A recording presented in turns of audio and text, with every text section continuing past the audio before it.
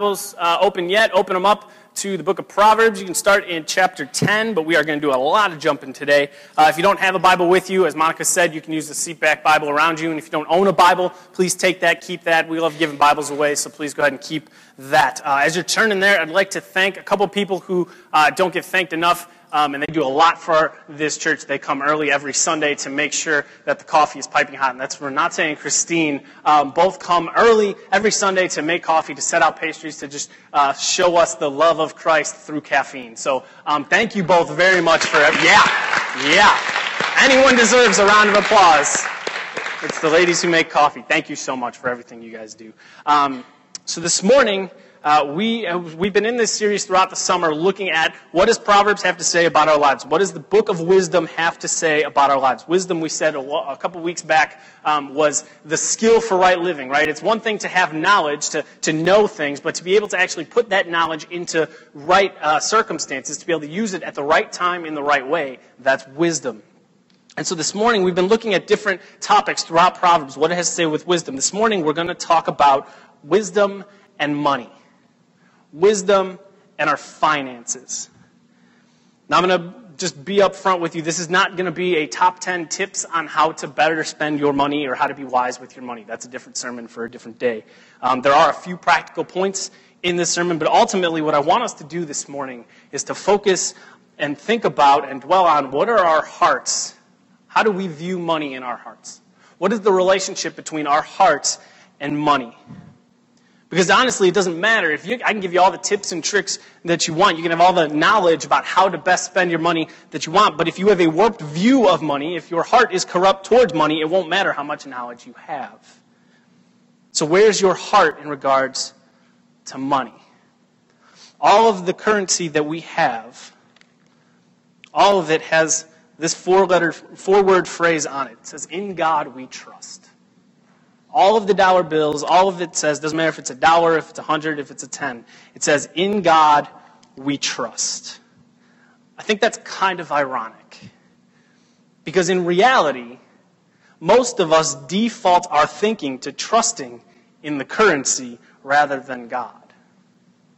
Proverbs has a lot to say about money and finances. Over 100 verses in the book of Proverbs have to do with money. And so we're going to jump around a bunch and cover a lot of these to see what Proverbs has to say. What is wisdom in regards to how we view our money? What to do with it and what to avoid. So that's kind of the plan this morning. How do we view our money? What are we supposed to do with it? And what are we to avoid this morning? And so I'm going to pray and then we can jump in to Proverbs. So please bow your heads and pray with me. Heavenly Father, we thank you, God, for another day to come and worship you.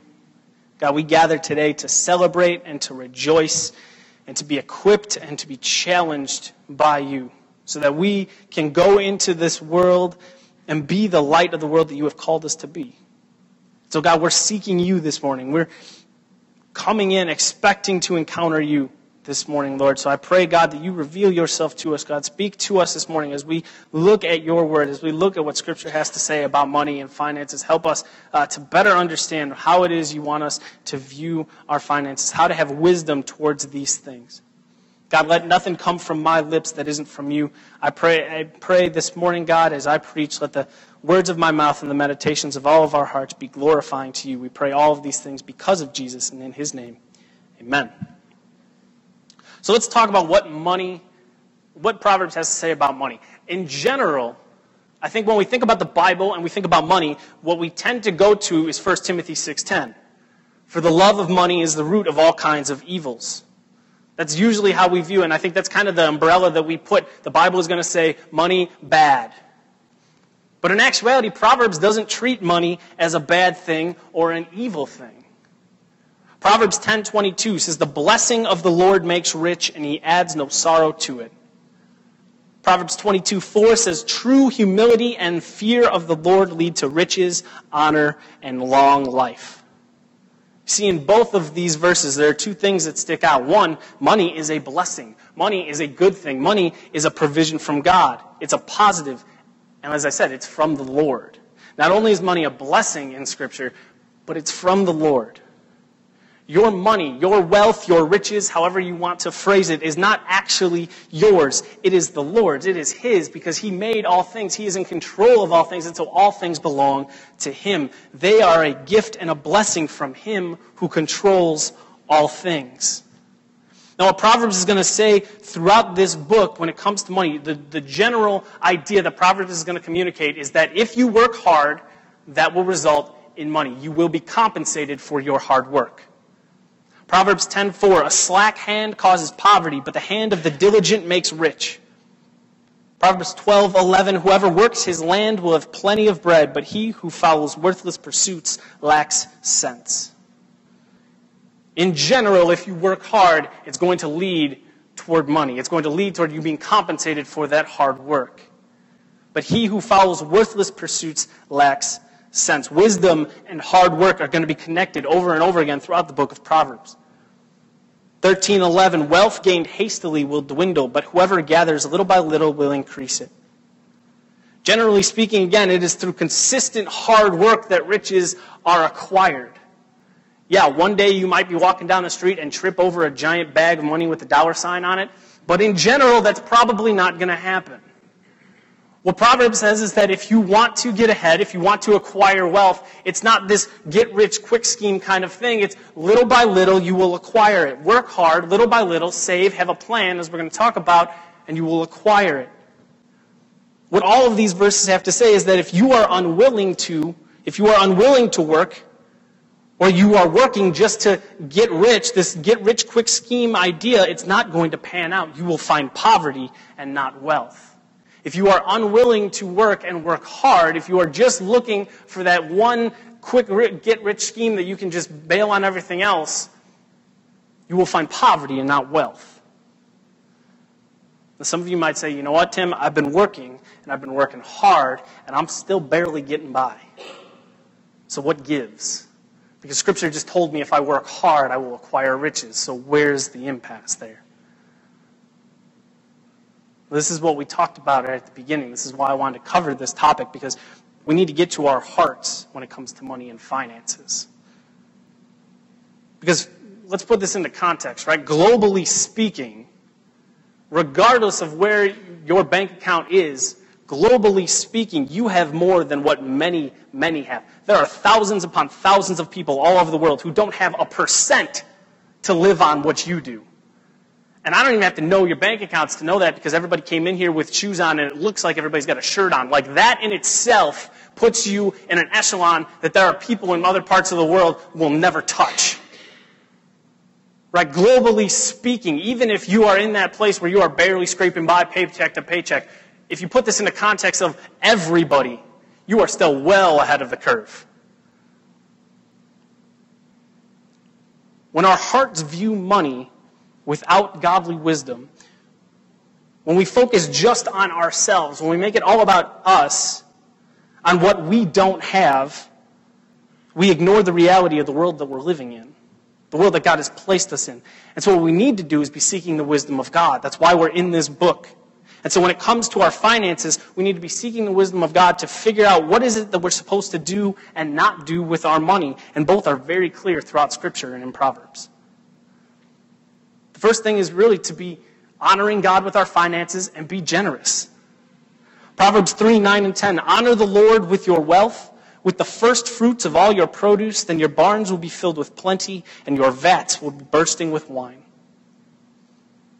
Now hear me say, as we talk about money, when we have money in church, we start mixing those things together, this is not a prosperity gospel kind of thing. This is not, God is a slot machine. If I do A, B, and C, if I put those things into God, God's going to bless me and He's going to give me all of these riches. That's not the message you're going to hear. This is not a prosperity gospel. It's not, if God's going to give me stuff, then I can finally afford that jet ski that I've been wanting. You can't manipulate God with your finances. It's His anyway. You're trying to manipulate Him with something that already belongs to Him. That's not going to work. What we see here in Proverbs 3, 9, and 10, this is talking about your heart. Because right at the top, honor the Lord with your wealth. Honor means to glorify, to worship. Worship the Lord with your wealth. Honor the Lord with your wealth and with the first fruits of all your produce. The choice, the beginning, the top, the first portion.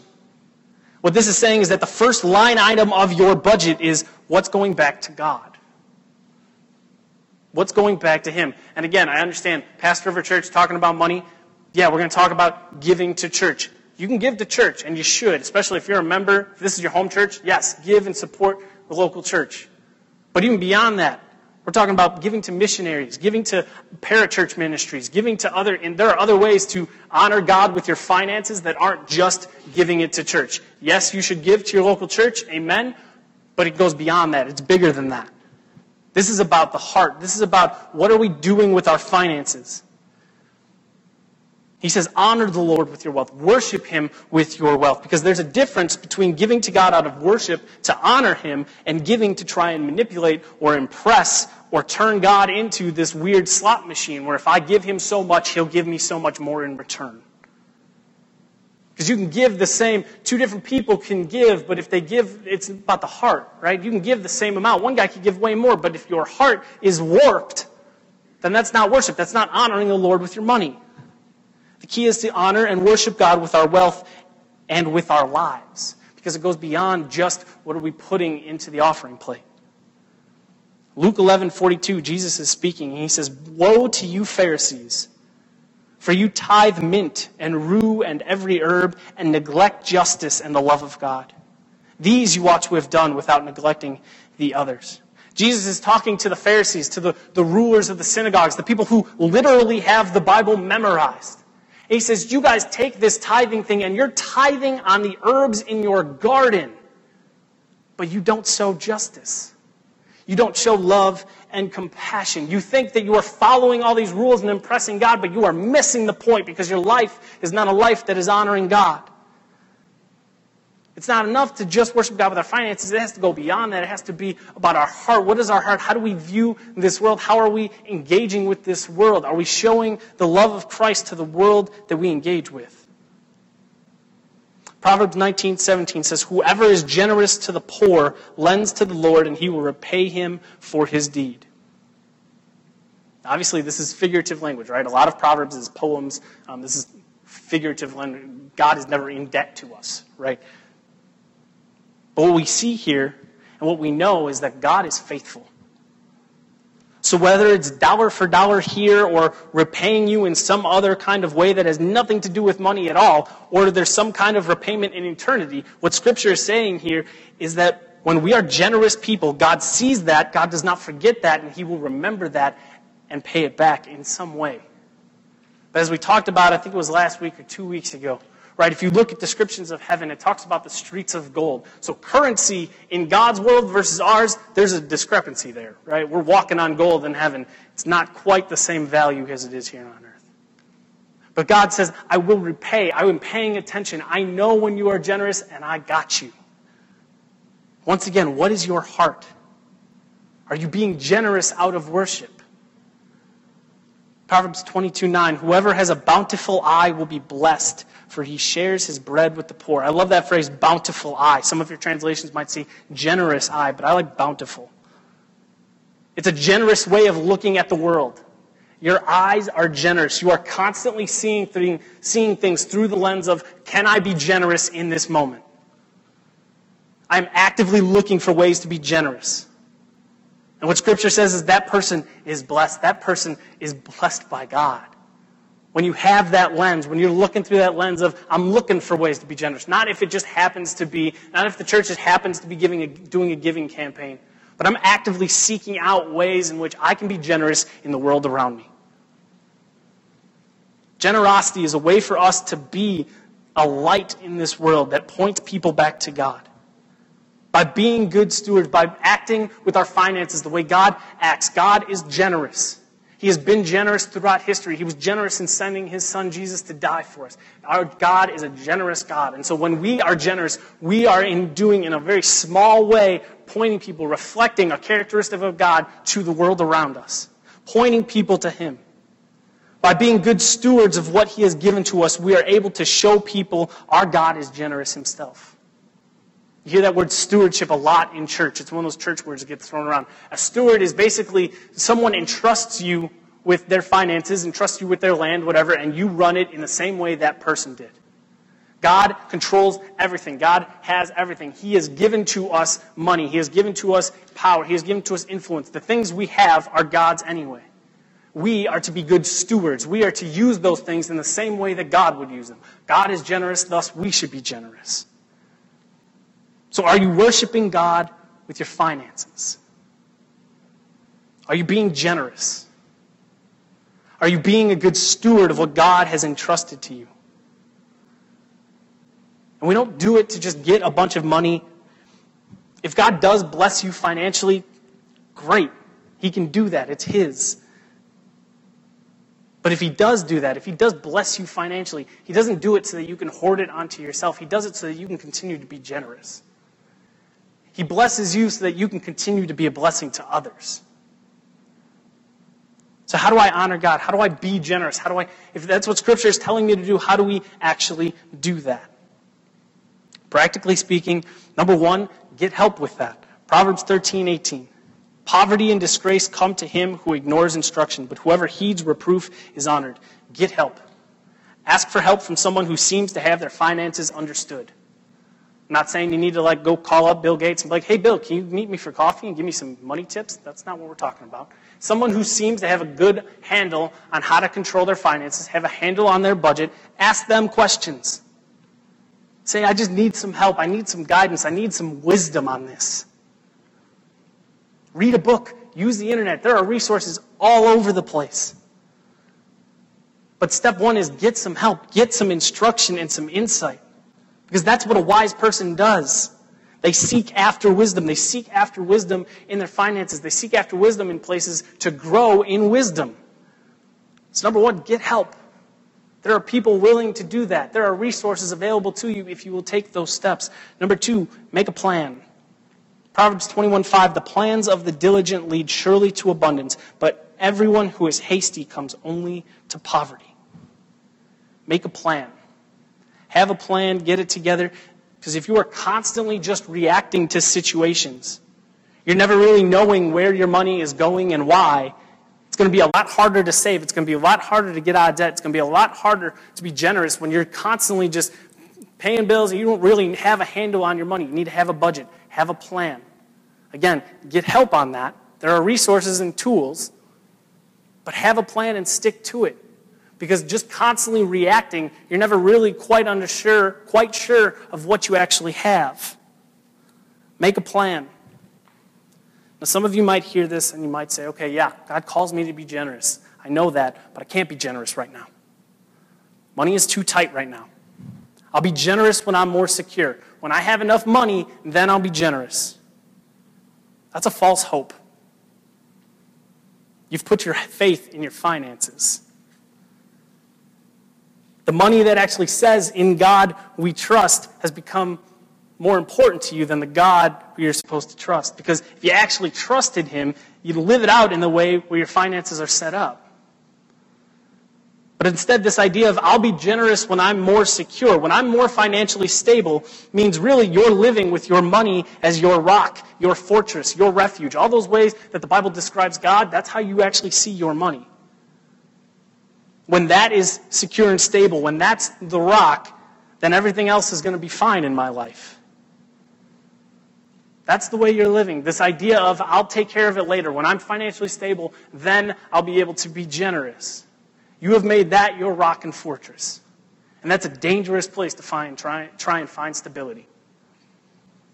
Proverbs 23:4-5. Do not toil to acquire wealth. Be discerning enough to desist. When your eyes light on it, it is gone, for suddenly it sprouts wings, flying like an eagle toward heaven. A key word in there is toil. Toil means to grow weary, to exhaust yourself, to physically and emotionally wear yourself out. Is this saying don't work for wealth? No. It says don't toil. Don't exhaust yourself. Don't put yourself into a negative place to try and earn wealth. Don't beat yourself up trying to earn wealth. Know when to rest. Know when to stop. Know when to have boundaries, because wealth is temporary. It's here and then it's gone. It sprouts wings and it flies away. My dad used to say it burns a hole in a pocket. It's here and then it's gone. Yes, work hard. We are made to work, and you should work hard. But when every decision is driven by money, you have gone beyond that call to work hard, and instead you have made too great a focus of the money that is temporary and fleeting.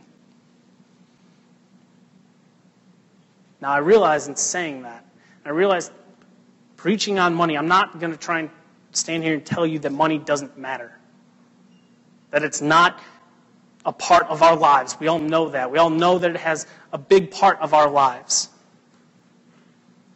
But how important we make it, how much it drives us, how much we depend on it and let it dictate our lives can reveal ultimately what we actually trust in. It can reveal ultimately where our trust and security is actually found. When we value money and the perceived security it can provide more than God. Proverbs 18:10 and 11, the name of the Lord is a strong tower. The righteous man runs into it and is safe. A rich man's wealth is his strong city, and like a high wall in his imagination. The name of the Lord is a strong tower. The righteous man runs into it and is safe. But the rich man, his strong city, his high walls are his wealth, but it's only in his mind. A rich man's wealth is a strong city and a high wall in his mind. It's not reality. The only true strong tower, the only true refuge is the name of the Lord, is God himself.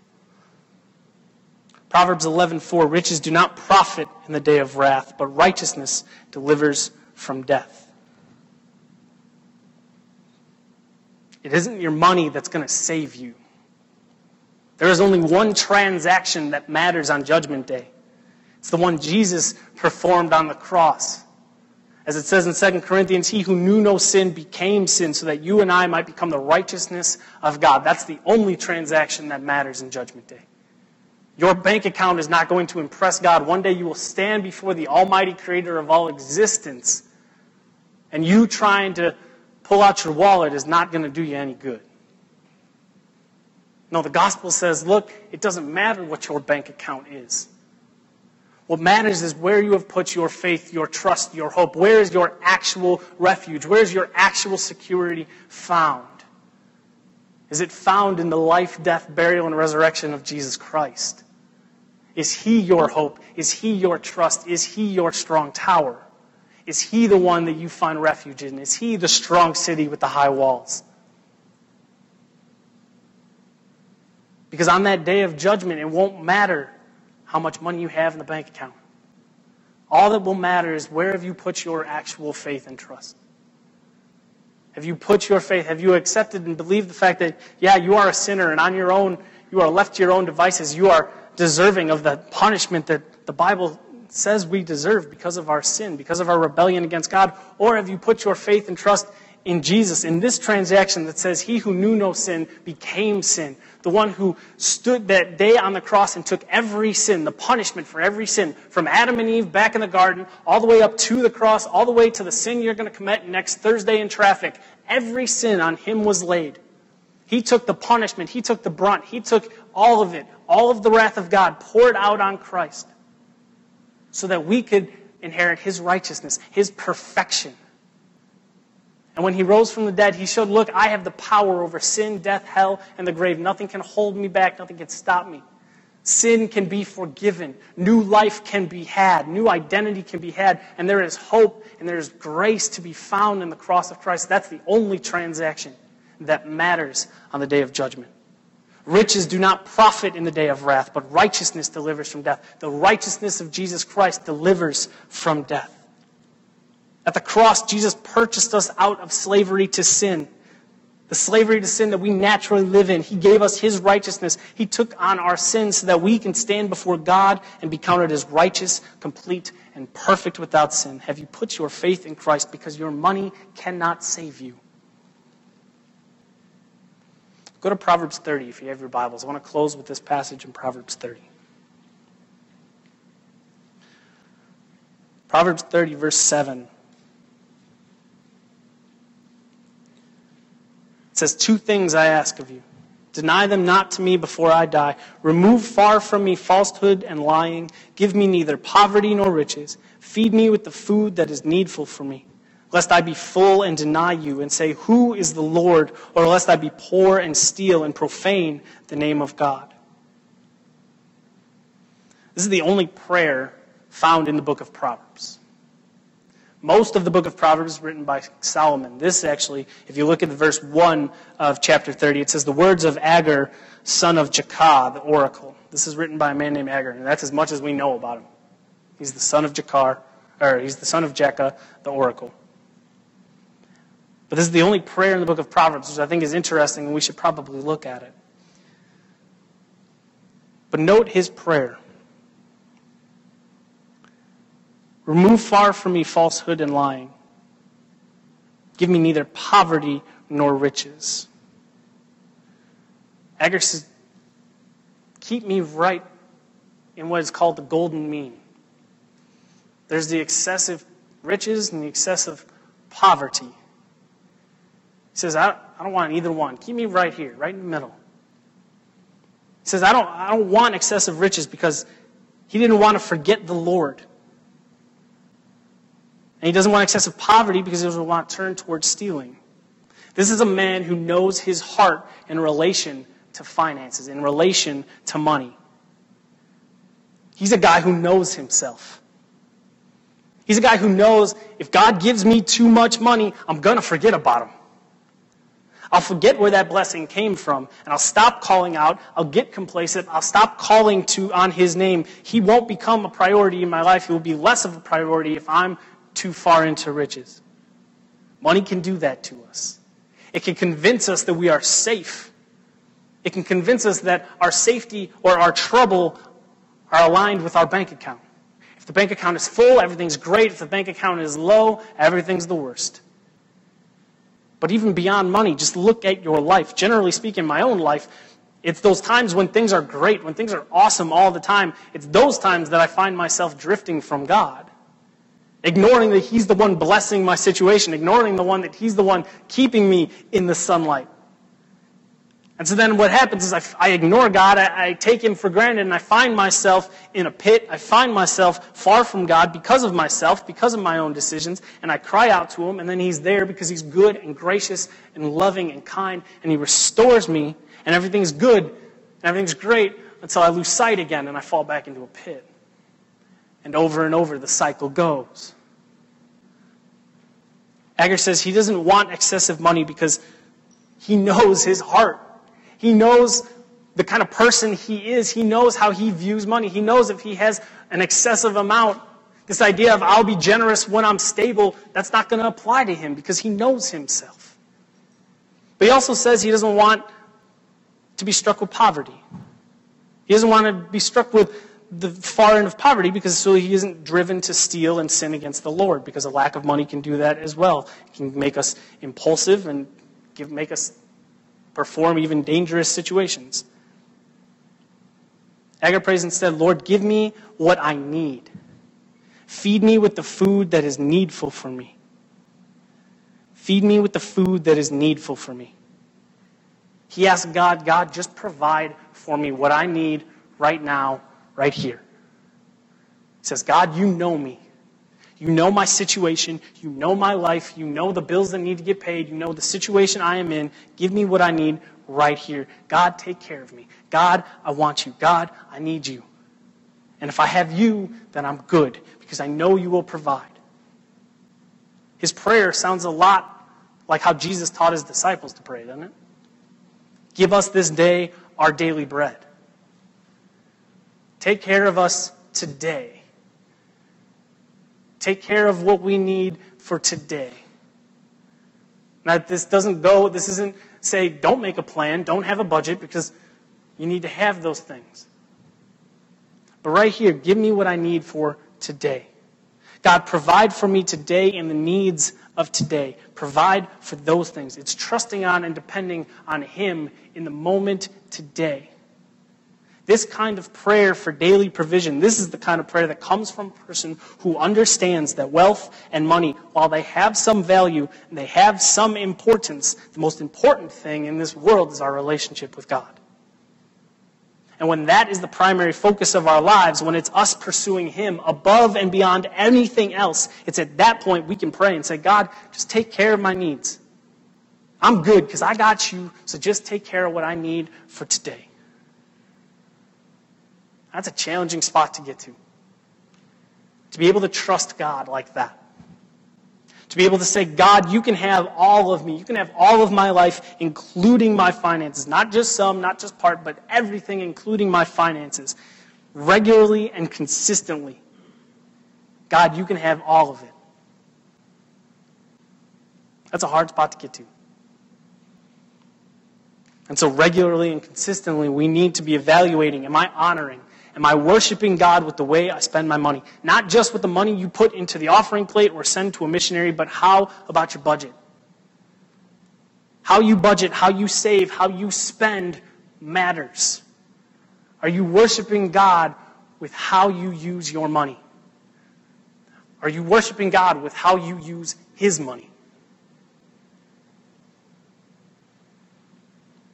Every time I come up here to preach, I always want you to be encouraged and find rest in who God is.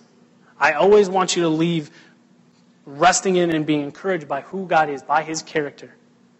Because He is good and He is just and He is righteous and loving and holy and all of those things. And I always want you to leave here saying, I know who God is, He's good, He's for me and not against me.